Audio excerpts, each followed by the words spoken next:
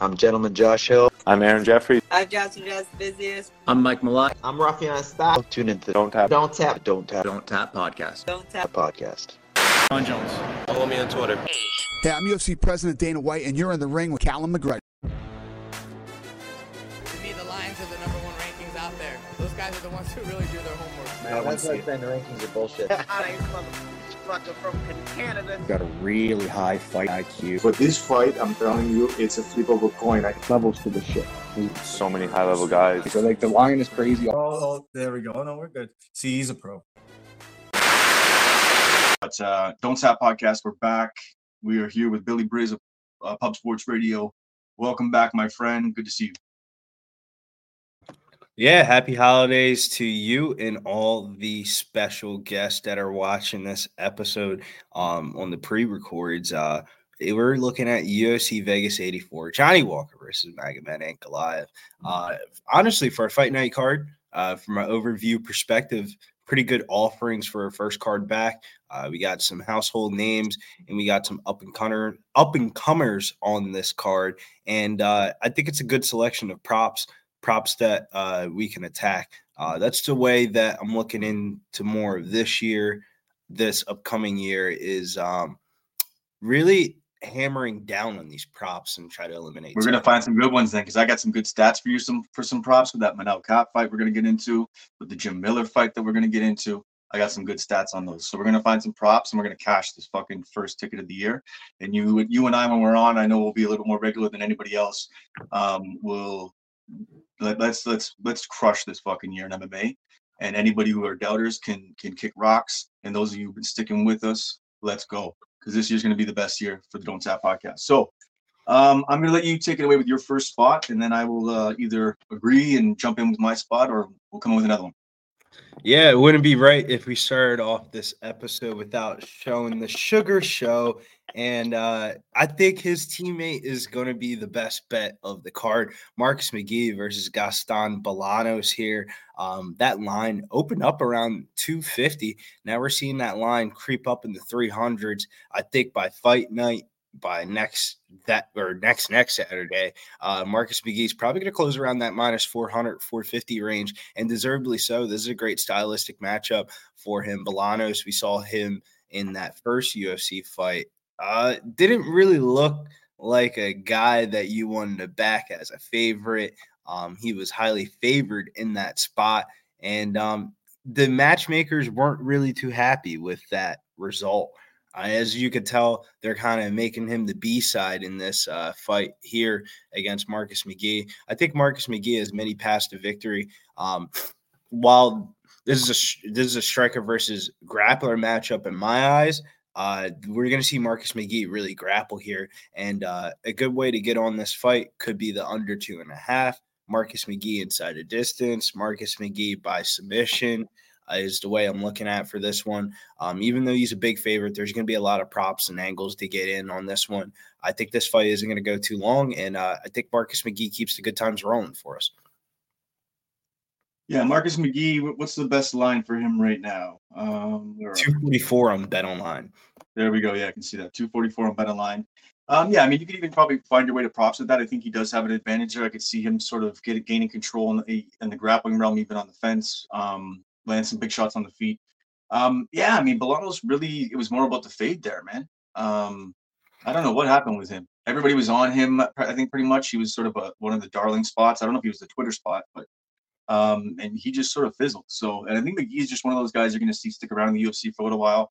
Maybe not, crack a top, 15, but still put in some good work. And yeah, it was that Aaron Phillips fight. He was fighting a dude off of a 2-year layoff. It was the first time that we've seen him in a long time, and he just looked so impressive in that spot. And we know who Aaron Phillips really is. Aaron Phillips is a guy that doesn't have a chin, but he's going to grapple your ass off. And if he's able to bring you down to the ground like that, I mean, I think Marcus McGee's levels above Aaron Phillips, and I think this line's going the right way for us. We talk about line movement, and line movement doesn't always reflect in good closing line value. Sometimes line movement may just confirm what you already know.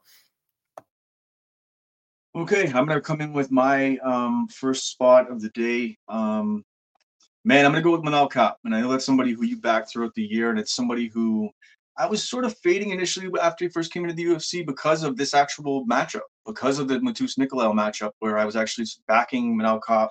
And Nicolau comes out and sort of splits it up with a little bit of takedowns. And it's a greasy decision. And Manal Kape just didn't sort of look like himself, to be honest. He out-volumed Nicolau in that fight, but, it didn't quite look the way he does, because he lands big shots. He wins either big moments or he's going to finish you. That's it. That's what he is. He's a setup striker, but he also lands big power. Those are the most dangerous guys.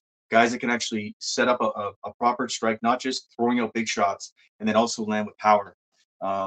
So I know Manal Kape right now, he's lost to Nicolau in the split decision, but with Nicolau, 3 of his 4 losses are inside the distance, and all of them are in the first round. So that's the first thing we can look at.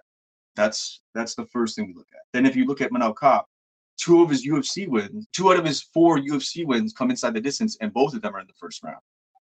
So if you don't like the -205 that we're looking at right now, Chalk, we are a distance away. You can start to look at ways for when those lines drop. If you want to get to round betting, look at that rounds 1 and 2.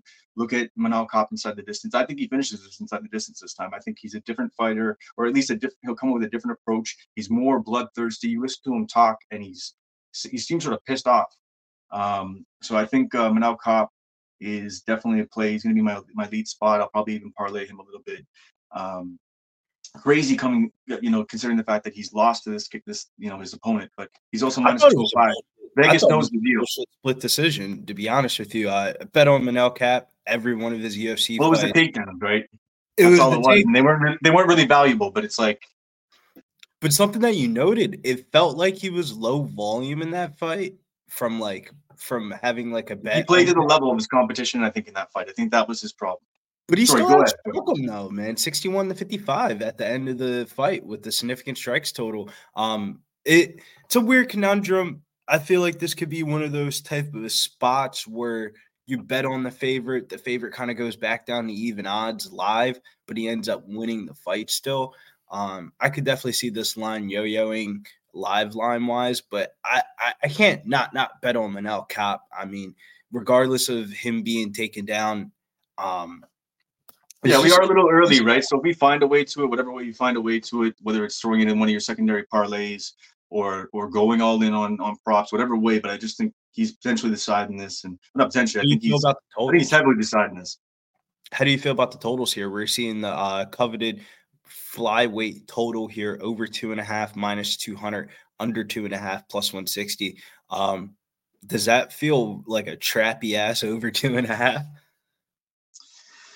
I don't know, because I think that, like I've already said it, like basically if it ends, it's gonna end early based on at least this guy's history, right? Both of these guys. So, but at the same time, I also could see a late ass grizzly overhand from Kape catching Nicolau late in the fight.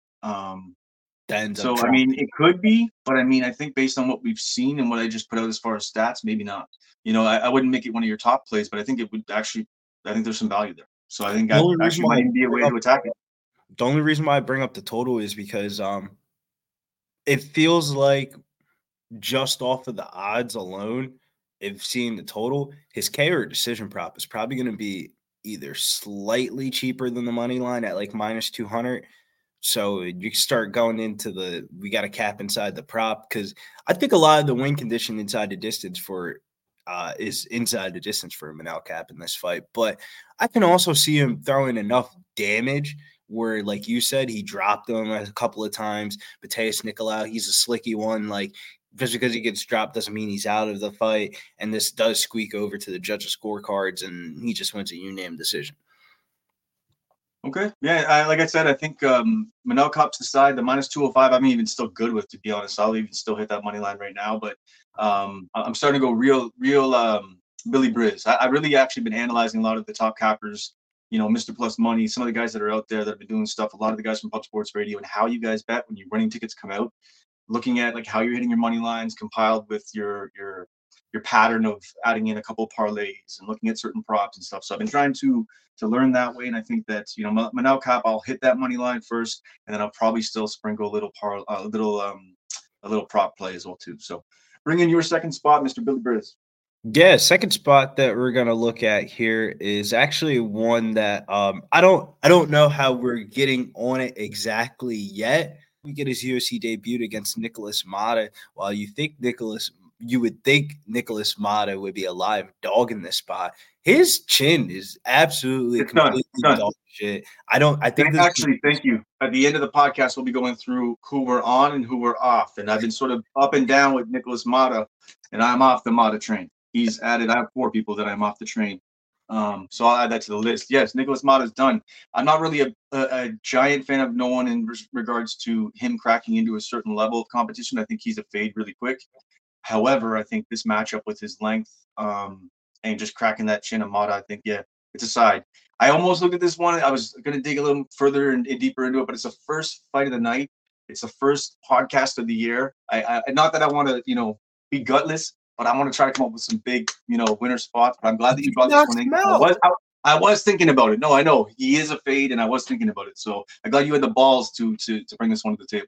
I like it, man. I think that's the way we go here is not only do we parlay Tom Nolan for that week, we go rounds 1 or 2. I think he can get this done early, man. And if that is the case, this is the first fight of the night of this card. That makes me like it even better because they usually like to start off the year with a bang. Nolan's not a bad, maybe do a 2, try to find a 2-piece parlay that's an early parlay on the prelims.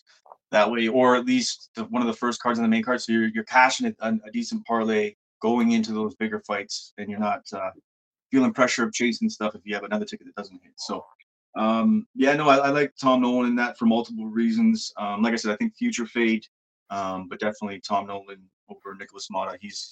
I'm off the Mata train because I've sort of been up and down with him in spots. So definitely see that one. Next, I'm going to bring my spot. It's going to be my dog, my first dog of the year. And Cal, although he puts stuff out, does not track the way he should. Sure, I have I track online with an app, but actually tracking and actually going through my dogs and putting them out there regularly, keeping those numbers up so everybody can see them, that's something I need to be on, because I'll tell you, the plus money that was hit last year on the dogs and some of the prop plays that I put out is stupid. And I think that when I have losing weeks, I need to be able to have those numbers in front so I can really have context and really to be able to drive the train for my own motivation and for the viewership as well too. I'm going to come in with Jim Miller, man. I think this line is actually off. I think it's wrong because of what people expect from a guy who's about to retire at UFC 300. And I don't think there's few outliers to retirement, right? Paul Daly was one. There's guys that will, retire and you're like, oh, well, we got to fade them. Well, he's not checking out. Jim Miller's going to be 2 feet into the fucking sand until he finishes that final fight at UFC 300. And Jim Miller coming in is plus 114 at FanDuel right now. If we're looking at his opponent in Benitez, 6 of his 10 losses are coming inside the distance. Mixed bag of subs and KOs, and Jim Miller does both. He hits hard as fuck, and he's a sub champion. He's one of the top guys in the UFC as far as hitting subs. I'll give you one even further. 4 out of 6 of his last fights have been first-round losses by knockout. And Jim Miller, 4 of his last 5 contests are all inside the distance. And you're saying, 4 of 6 last, and they're all first round. So there's ways to find your way to this, but honestly, man, you don't even need to. Don't even get cute with it. Jim Miller, dog money, cash it now. I'm gonna try to get this up as fast as possible so people can get it. I think this line flips if people are sharp. Because what's the other side of it? Why is the line the other way? Like Benitez was on a huge losing streak until his last fight. What are we even talking about? It just seems he was weird. getting fucking smoked. It's not like there's certain ways to lose a fight, but if you're getting smoked by I remember this fight clearly. This is the last time I ever bet on him was against Sadiq Youssef, 2019, and he just got smoked in that spot. His last couple wins are fringe level UFC talent. Jason Knight is a person that we see fight in Jorge Masvidal's fucking Game Bread promotions now. Justin James is not a UFC level fighter. He might have the worst chin out of this whole entire list of people. And then you get Charlie Ontiveros, who probably has a worser chin than the dude. I don't know, man. His wins aren't that impressive. And here's the thing, too. If it is a narrative thing, because I know you love narrative. If it is a narrative thing and they're going on the other side saying, he might be 1 foot out and whatever else, do you think he wants to try to fuck up the chance of being at UFC 300? The best way for him to get to UFC 300 is to finish Benitez early, come in prepared, come in sharp, come in ready. This fight means everything to him. He wants to get to 300. He wants to be one of the only fighters to ever, or the only fighter to ever do that thing. So yeah, there's big stakes for him in this fight. This is the fight before UFC 300. Jim Miller wants to win this. He wants to win this. The way he does. He lands big shots, and the questions of his cardio and the questions of him retire. It's all out in the wind. It's a bunch of bullshit. If you're gonna bet on that at this point, after he's on a four out of five of his last fights where he wins, I'm just confused by how you bet. So Well, I'm gonna go Jim Miller, dog money.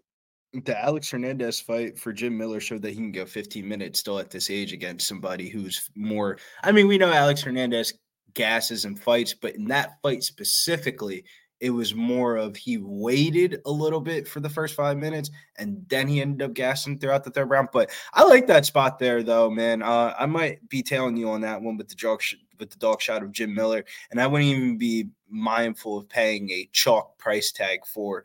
Maybe even a spread parlay or a spread play on that one, +3.5. I'll probably double down on that. It'll be I'll hit the plus money now, and then wherever the spread play is when it comes out, if there's some value in it, I'll hit it too.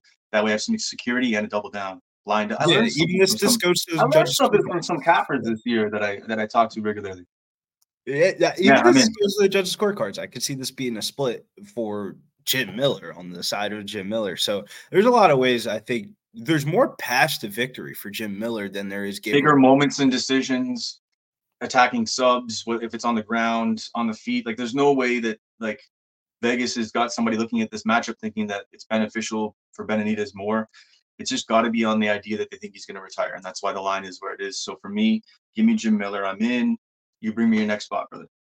Yeah, next spot here is a prop play, but there's a money line that you can go with Valdez Cortez Acosta over Andre Arlovski, but that's a little bit too chalky to the point where you start thinking about the other side. But one fight that we're looking at here in the main card, Ricky Simon versus Mario Bautista fight goes the distance. Thank you for bringing that up. That one's going to hit the judges' scorecards, and the over 2.5 is telling me that it probably will. It's at -170. So we'll probably see fight goes the distance around -150. And I think Ricky Simon wins a unanimous decision. But if he doesn't, I think he could lose.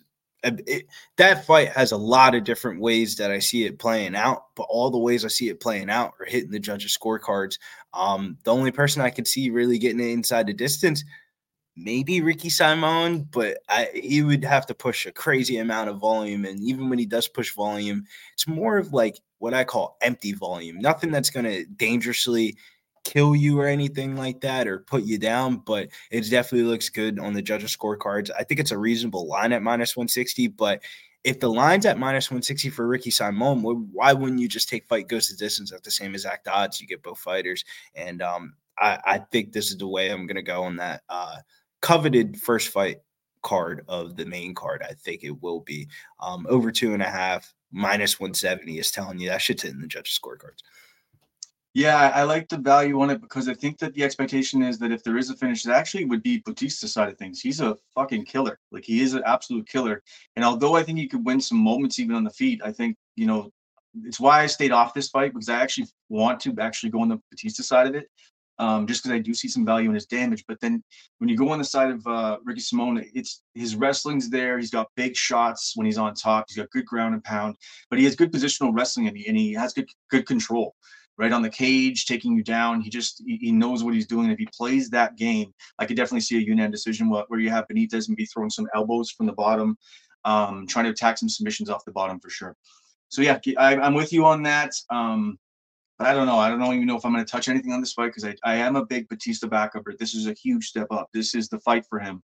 It's either shit or get off the pot. Is he that good? Because Ricky Simon is a guy that has just such a high level of wrestling with the damaging strikes. He's a problem for anybody, just like a Josh Emmett situation with a little more control time. Yeah, Ricky Simon is kind of like that type of person that you have to fight in the UFC at the bantamweight division to really crack that top 10, top 15, just because of the way of his fighting style is, like Kyle was talking about, that wrestling that he brings. So when he's wrestling like that, you want to know that if the person that you're bringing up is going to have the sense of wrestling. It's a very chalky line for Ricky Simon, and I can understand the dog shot scenario because this feels like a lot of his other fights, Song Yadong was trying to crack that top 15. Jack Shore was trying to crack that top 15. And then the other 3 fights were kind of like build-up fights for him prior to that. So we saw in that Jack Shore fight, it was a fight where the vet ended up pulling out that triangle choke. Maybe that's the lasting memory of why I think it could be inside the distance for Ricky Simon. But I think it's going to be a lot of his other fights that kind of went to the judges' scorecards. Ricky Simon's been wrapping up these arm triangle chokes. So as long as Mario Bautista stays out of the arm triangle choke, I think this is hitting the judges' scorecards. He's coming out of fight ready. The MMA Lab. The MMA Lab has a couple of fighters already on this card that we talked about. Marcus McGee is on this card. That is a good point about that arm triangle, though. Like the idea that that's one of his things that he might get the inside the distance with, but Mario Batista is active enough off his back that won't probably happen, and it'll be greasy, go to decision, go to an over. I like it. Yeah, that fight's greasy, man. That's why I wanted to bring it up. Like, if you're betting the Ricky Simon side, I would just lean towards. Everybody's going to be betting on that fight, so it's good for you to bring that up because we got to try to figure out what way to give them an angle on it, right? And Arlovsky, you sort of talked about it was death taxes Arlovsky by decision and the new Arlovsky, but not anymore, man. It's over. It's over. Time. You've been around for a long time, you know. You've been around since the dawn of time in UFC. It's time to call it. Shouldn't even taken in this fight. I think you should have retired already. This needs to be a retirement fight, especially if he gets rocked, which he's going to. Waldo Cortez Acosta is somebody who I didn't back initially coming in, but definitely like him now. I think his boxing is slick enough on the feet with that power. And as he gets more and more camps under him at that level, it's a little bit of a problem. He's not going to be at the top of the division, but he's definitely a guy to mix around.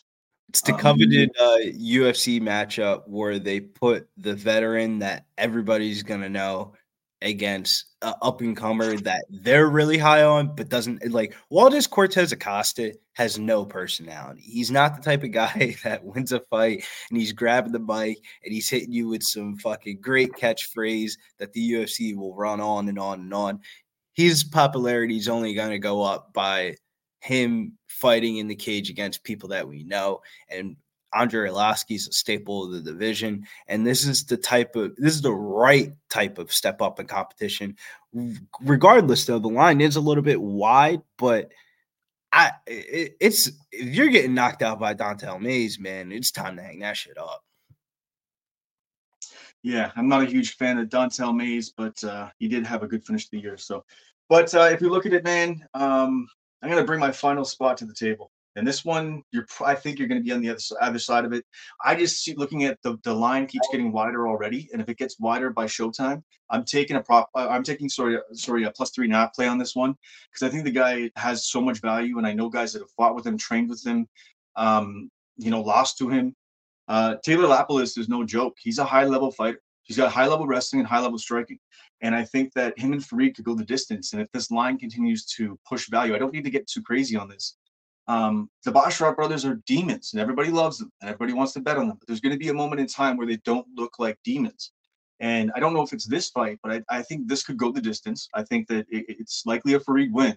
But I think Lapalus makes it greasy. And if you're holding a Farid ticket, like I was thinking about, do I go on the Basharat side of this? Could I? What would I feel like if I was on the Basharat side of this in some way, shape, or form? I'd feel greasy. I'll be honest with you. Lapalus, decent strength of schedule, has fought some pretty high-level guys. And, his last fight, everybody was like, do I go with him? Do I go with the Irishman? That wasn't even that fight to me. Like, the Irishman was overrated in my opinion. And I think Lapalus was a spot always.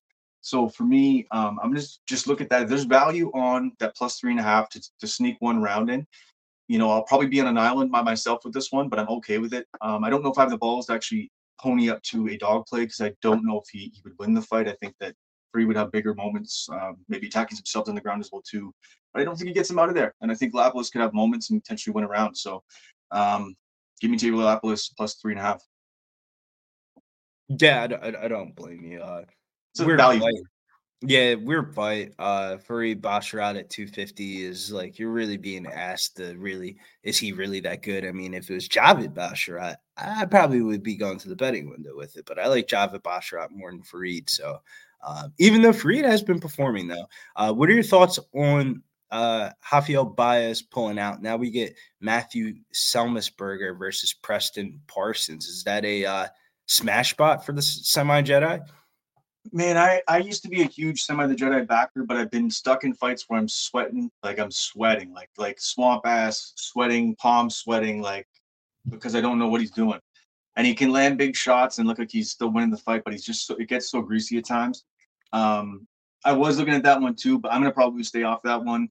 I think he does win it. I think he potentially even gets Parsons out of there with a late KO, but I'm gonna stay off of that one. I don't know. It feels greasy to me.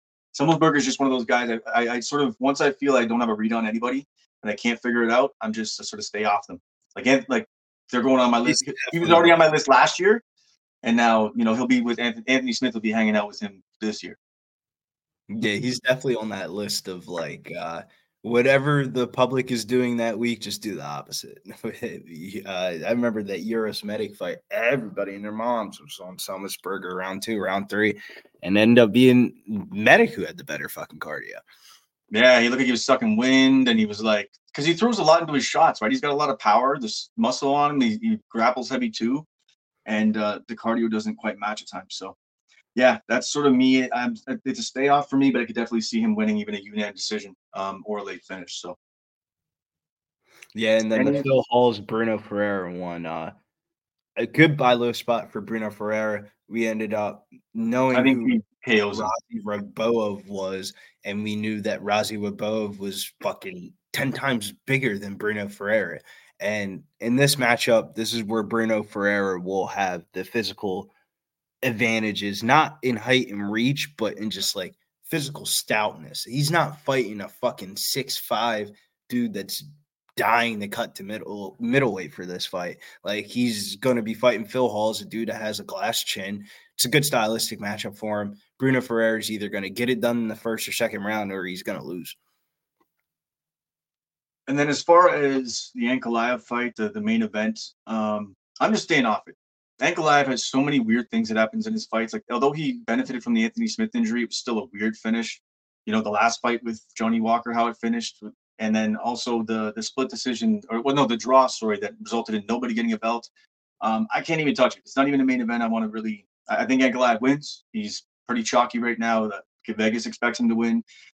Either a KO or decision. Johnny Walker's chin is dusty, but he has been fighting smart, so it could go to decision. And I think Ankalaev just picks him apart and mixes in some grappling as well too. Yeah, I think Ankalaev wins that fight, but I'm not touching it. I mean, you could maybe throw it in as a head bet on your parlay. That line's whack. We saw it Yeah. at 350 the first time that it was on that big pay-per-view. Vegas got the angle. Right. And then now it's at minus 500. So it's just like, if you like Johnny Walker, if you like them at plus 275, you should like them at fucking 325. So it's like, but for the Ankalaev bettors, it's just like, you're a parlay them at 350. Do you want to parlay it at 500? Especially now that it's the main event. You got to wait around all night for your money. So it's just like, there's a lot of different reasons why you don't want to bet that fight. But the value boys are going to go to the window with Johnny Walker tickets, and deservedly so. The line's a little bit whacked, but them value boys, they might be waiting at the window, waiting for the next ride, because I don't think it comes in this main event. I think this main card, besides Jim Miller, is going to be very chalky. I'm with you. So I'm going to throw out one line right now that's out there for UFC Toronto that's jumping out at me right now. And then we will jump into who we are on and who we are off for one moment for the UFC. For basically, it's all UFC fighters. Actually, you can do whatever you want. Bellator fighters, whatever you want, because we don't know where they're going to end up. But who you want to sort of back moving into? I mean, Patchy Mix is somebody that we missed last year, that's for sure. Nah, that's not a miss. That was like if you're in the know, you know. Okay. Yeah, I think my little bit of bias with Rafi and Stotts. But then again, that head kick, no one saw that fucking head kick coming. I think it's still even Mix actually admitted it. He said the best matchup for him right now is Stotts. It's just, he caught him with a head kick, or so it was the knee to the head beginning of the fight. So it's like, yeah, it could be interesting. Okay, let me open this up here. A line that I want to look at is Johan Lioness against Sam Pattinson.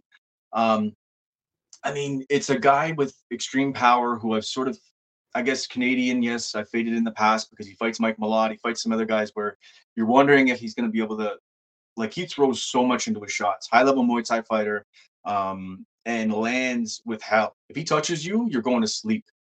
Right now, it's sitting at minus 120. Johan Lioness, I think, wins this fight. I think Pattinson is overrated at the highest level. Absolutely overrated. I think he's one of the biggest fades there is. He doesn't like taking punches. When he's a horrible nail. He's a good hammer. He's a solid fighter at a certain level, but he's a horrible nail. And I think that Johan's going to crack that chin and crack that chin early. I think at the value of minus 120 right now, that's just a bet. So that's going to be one of my early plays. And depending on where the line is, it's going to be one of my plays. And I didn't expect Johan to be one of my top plays, but that will be the play if it sits around that going in. Because I think he cracked some early. I think even the first round KO prop is something I might look at if it has value when it comes. I know we're out, the distance out from that fight. There'll be a lot to talk about with that whole card. We'll have a giant round table with Kyle Nelson coming on board is a huge, huge win, man. That guy loves to break down fights, and he's a fighter. When you get those two combinations together, I mean, he crushed what the card that we just did together. He broke down. He won almost everything. Like he called Josh Emmett.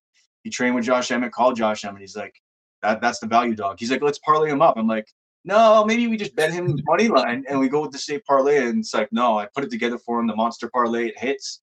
I hit hardly anything that week, but he hit, so it looked good for the podcast. But yeah, anyways, Johan Lioness the spot. Do you have anything to sort of touch on that before you want to look at? One fight that I have circled on that card, I think wrong fighter favored. Brackettona minus 170 over Garrett Armfield at plus 145. I think a lot of things that Garrett Armfield does is going to neutralize Brackettona's fighting style. And Garrett Armfield looked fucking good when he fought in Singapore over the summer. So seeing him at plus 145 definitely caught my attention on that card. I'm not gonna hate that pick, although I could say I want to back Canadian and Katona. That if there is something he does well, it's catching you in those submissions and everything else in Katona. And Armfield, solid, man. He's able to fight out of positions. He's able to own positions, dominate positions with the wrestling, decent stand up. He's somebody who actually I had my eye on that I didn't fully back last year, but I'd like to see what he can do this year for sure. I think I sort of like him in that spot as well too. So one Canadian fade, one Canadian back. And, the price a lot of Canadian to talk about. Yeah, that price tag alone, I think it should be a pick 'em because if Brackettona isn't able to do what he's able to do, we saw him that last fight, an Ultimate Fighter thing. That shit got a lot greasier than what that intended betting line was. Yep. I mean, if you don't have a plan B or a plan C, then could be a problem. So definitely with you on that. We'll jump into our, tap out. So, persons that not necessarily going to fade, but someone that we're not going to back anymore, or someone that we're at least that maybe may have been like death taxes and decision, or that like people that we really backed heavily, that unless a matchup is really advantageous for them, I'm not going anywhere near their line. I'm going to come out with my first person because I actually jumped off of the train of Anthony Smith, who I was able to cash at times, and wanted to try to believe in the style and the setup. But the guy keeps talking about wanting to retire. Looks like he's a step behind as much as anybody wants to try to sell me a different way. I hear it online on podcasts and everything else. Fan of him, but that is not a reason to back him. So, that fights fall apart on his last card he was on, and I ended up making him my dog. What a mistake that was. Anthony Smith is no longer going to be bet on by Cal on the Donttap podcast. You won't be seeing it from me ever. I don't care what I think about the matchup. I don't care about anything. He could be fighting the lowest guy. I'm not backing him. He's no longer a play. I'm right there with you. I couldn't agree anymore. My first one on this list was a guy that I was highly disappointed in. Shit, we might not even see him next year. Brad Riddell, 3-fight losing streak this year, all 3 by knockout, coming out of the coveted camp.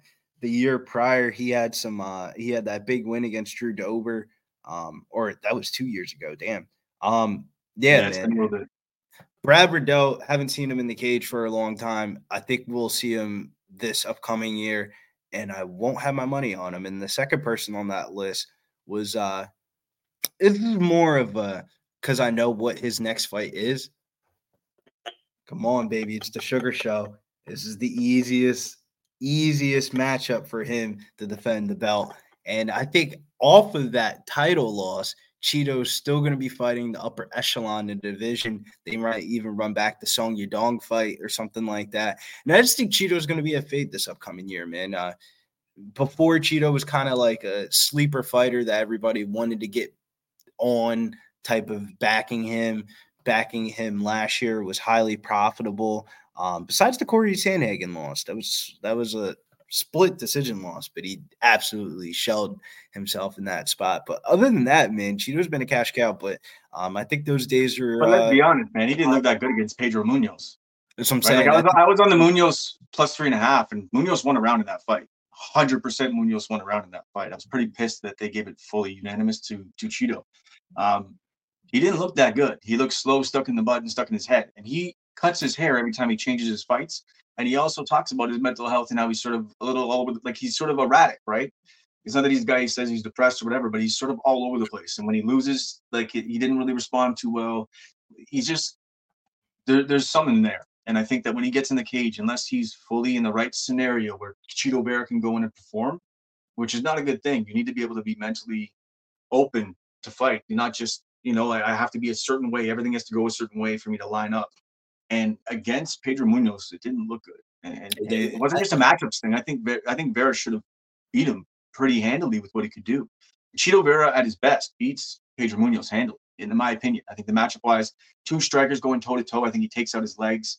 Older guy, damages him. I just think that's the way it should have been. He didn't. He looked bad. So yeah, it was a lot greasier of a fight than what I intended it to be. I had a lot of money on Cheeto that night, but yeah, I think Cheeto might get smoked by Sean out. So I'm going to come in with a Dustin Jacoby with an asterisk. So if I see Dustin Jacoby in a certain matchup, I'll still hit a Dustin Jacoby. But putting him out as a play, I mean, he was death taxes in Jacoby by decision. Although he's had a couple, maybe losses that judges sort of screwed him on or whatever we want to play with all of it. The reality is he's been now, finished. Dustin Jacoby's not a play anymore. I want to back him because I love the kickboxing style, but it's just for me, I'm off the Dustin Jacoby train. I know that he finished in his second last fight. He comes in and he wins inside the distance. But for me, it's not a death taxes and Jacoby thing for me anymore. Because when I look at him on a ticket and I'd be like, that's one of my first ones I'm probably going to base everything off of. And it's just not. It's not anymore. So it's not necessarily that I'm going to stay away from him fully. It's an asterisk next to him, but I'm not backing him.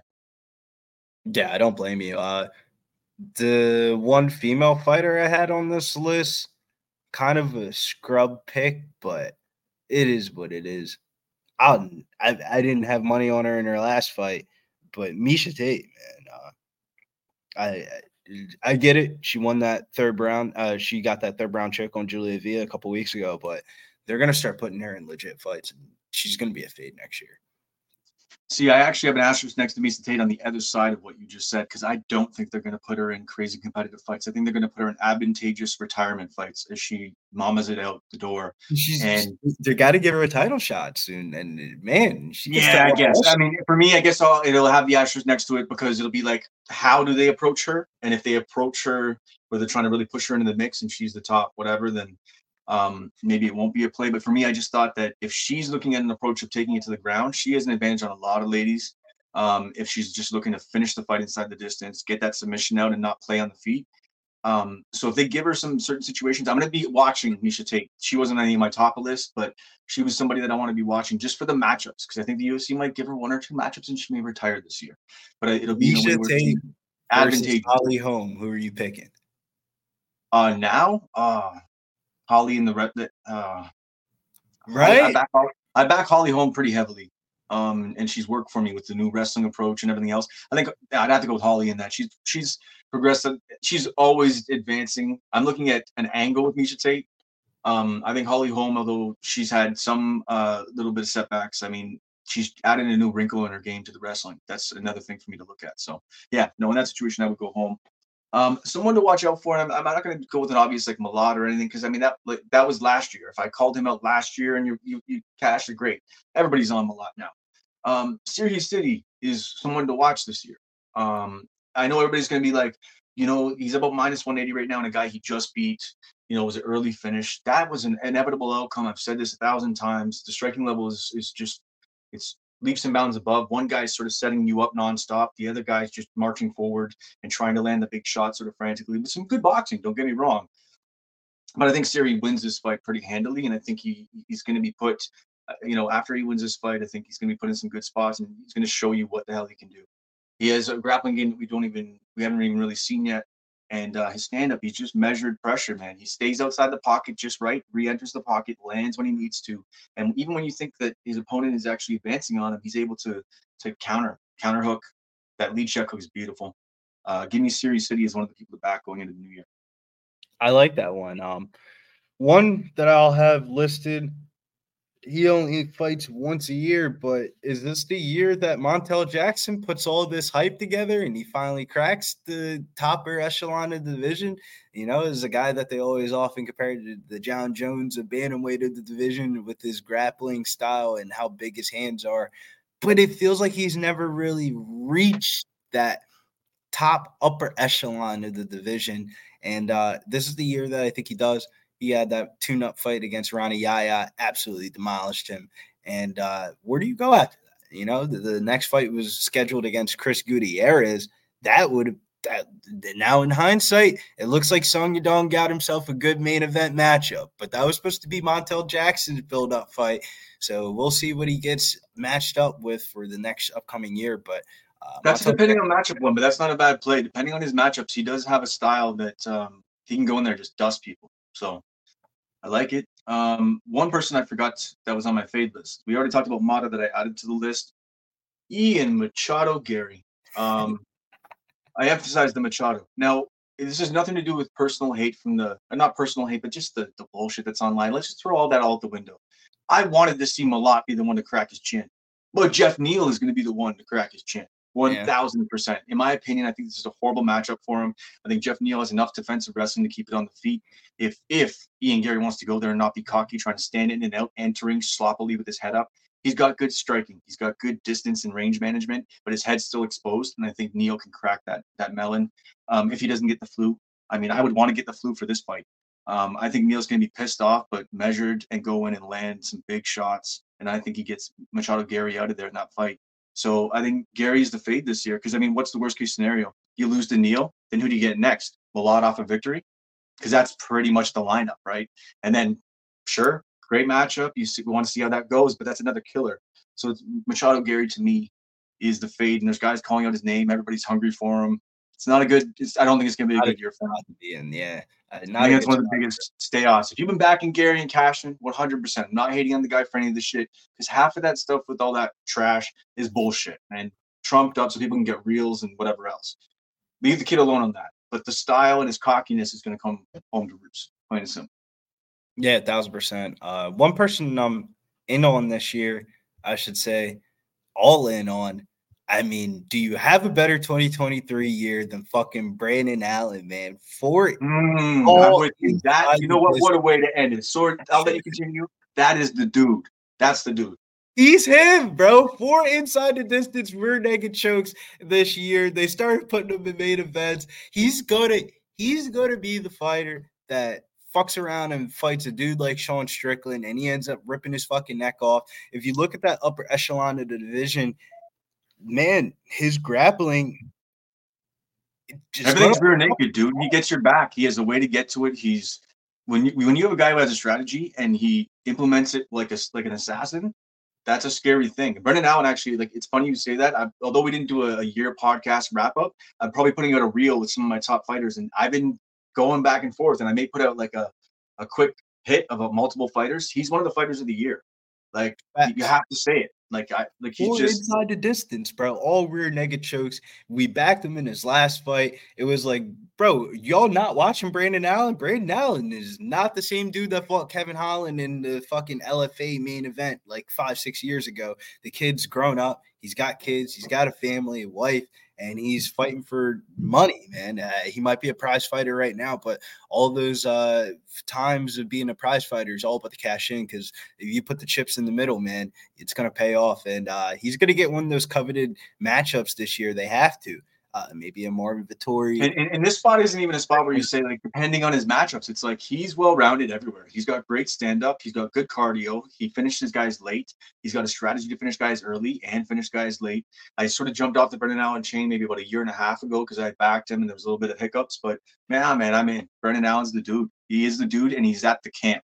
That is the camp of the year next year, I think, Killcliff. So talking to Aaron Jeffrey about, like, inside what goes on in that camp and that, like, he talks about, like, it's just you never have a situation where you're walking in and there's not steel, like high-level steel to sharpen steel. There's just so many guys, and people have different thoughts to small camps versus big camps. But they have a core group of big camp now. It's not guys going in and out. There's a core group of you got Imbuka Sanganite there. It's a weird camp, though. If you're at the upper echelon, yeah, I like you at that camp. But if you're in that middle, lower tier, yeah, no, you'll get ignored. 100%. You're not getting those Henry Hoof sessions. 100%. What was the one thing I was just thinking when you had said that? Yeah, so Brendan Allen, definitely someone to back. So going into the new year, we'll be doing the couch versus the cap. The couch versus the coach. I may just call it the capper versus the coach, but I sort of like the idea of the couch versus the coach. A little more, I guess, brandable as far as people like, what the hell is that? But the idea is to have some high-level cappers, but also some passionate-ass MMA fans and gamblers on that are going to go head-to-head with MMA fighters, coaches, even some amateur guys, like not amateur, but like regional guys that I have around here that are breaking down fights, that know how to know how to train people and love to break down fights. Kyle Nelson will be jumping off for UFC Toronto. We'll be doing a giant roundtable. Proper MMA Picks is coming on board. Probably hopefully see him on a couple times throughout the year. We'll see how that goes. But I'll have him on. You're going to be on. We'll have Kyle Nelson on as well, too. And I've been talking to TJ Laramie as well, too. So I may be able to get him on if I can. That'll be awesome. Big round table. Maybe everybody bring about 2 spots to the table. If more come out, they come out. But I'm excited for that. Excited for the new year. And Billy Briz, thank you for everything that you've been doing. I appreciate you jumping on and helping support this podcast that isn't quite there yet, is it? But I'm telling you right now, I've been talking and working with a social media, a social media sort of manager type person who's been sort of breaking down some missteps and some steps that I need to take. Also just bringing on people like you and bringing on people like Mr. Plus Money and bringing on people that have the knowledge base and the know-how to, bring value to the podcast. Yeah, man, I always appreciate the invite. 2023 was a year of relationships, man. You got to build new relationships, get rid of the ones that aren't really that's my advice to the people. You got to get rid of the old relationships, the ones that aren't really getting you to that goal, because 2025 is the coveted year, man. We want to have it by 2025. 2024 is like the get on the radar. Everybody's looking. Who's that? And then 2025 is like we're here. And I want to do a special thanks to Crew Alain from the House of Champions. I was down there, probably the most underrated gym with 3 UFC fighters. The only, 3-0 gym that would have 3 fighters on back to back to back. The coach goes out there with his fighters. He's got Malat, he's got Belbita, he's got Kyle Nelson. So I walk in and Crew gives my family and myself some brand new hoodies. Love it. So House of Champions right there. Just a little Christmas gift, right? Just a little thank you, and always treats me like family when I'm in there. He sees the importance in the podcast. He sees the importance in the breakdowns, and everybody makes a community is what he always says. But on top of that, I got to see Deanna Belbita in there hitting pads, and she's got a little bit of a chip on her shoulder. We're all in Canadian gear. I have some clips from that I'll be putting out, and excited for her fight coming up. Also, I walked into the other room, and I see Cameron Van Camp training with Mike Malat. So definitely an interesting scenario. I know Twitter was blown up, and all the simps and everybody was upset because Cameron Van Camp was taking pictures with Deanna, but he was there training with Malat. So definitely some exciting stuff going on out of Stony Creek, out of Hamilton, out of Southern Ontario. Excited for the new year. Fuck yeah, man. We got the UFC Toronto pop off the year. Make sure you guys hit that like and subscribe on your way out. Make sure you guys check out those fucking reels on IG and YouTube. Those IG reels are fucking doing numbers. If you guys haven't noticed, man, them shits are basically cracking 1K every time you tag me in one of them. And we're getting a lot of likes, a lot of comments. So shouts to everybody that's still watching with us at this point of the podcast. And man, like some of these reels this year have just been going off, man. Like the Bobby Green, Creighton Dawson one, I think it was the wrong prediction, and we still got damn near 4K. And the goal this year is to take that Instagram following and convert it over to the subscriptions on YouTube. Because Yes. I'm pushing. I'm going to be at 1,000 very soon, and that is all going to I'm going to get everybody with whatever strategy I have to, with aggressive. Hey, literally me talking on a reel saying, "See this button? Click it. I will do it if I have to." Either way, for Billy Briz of Pub Sports Radio, I'm Callum McGregor. Tune into the Donttap podcast.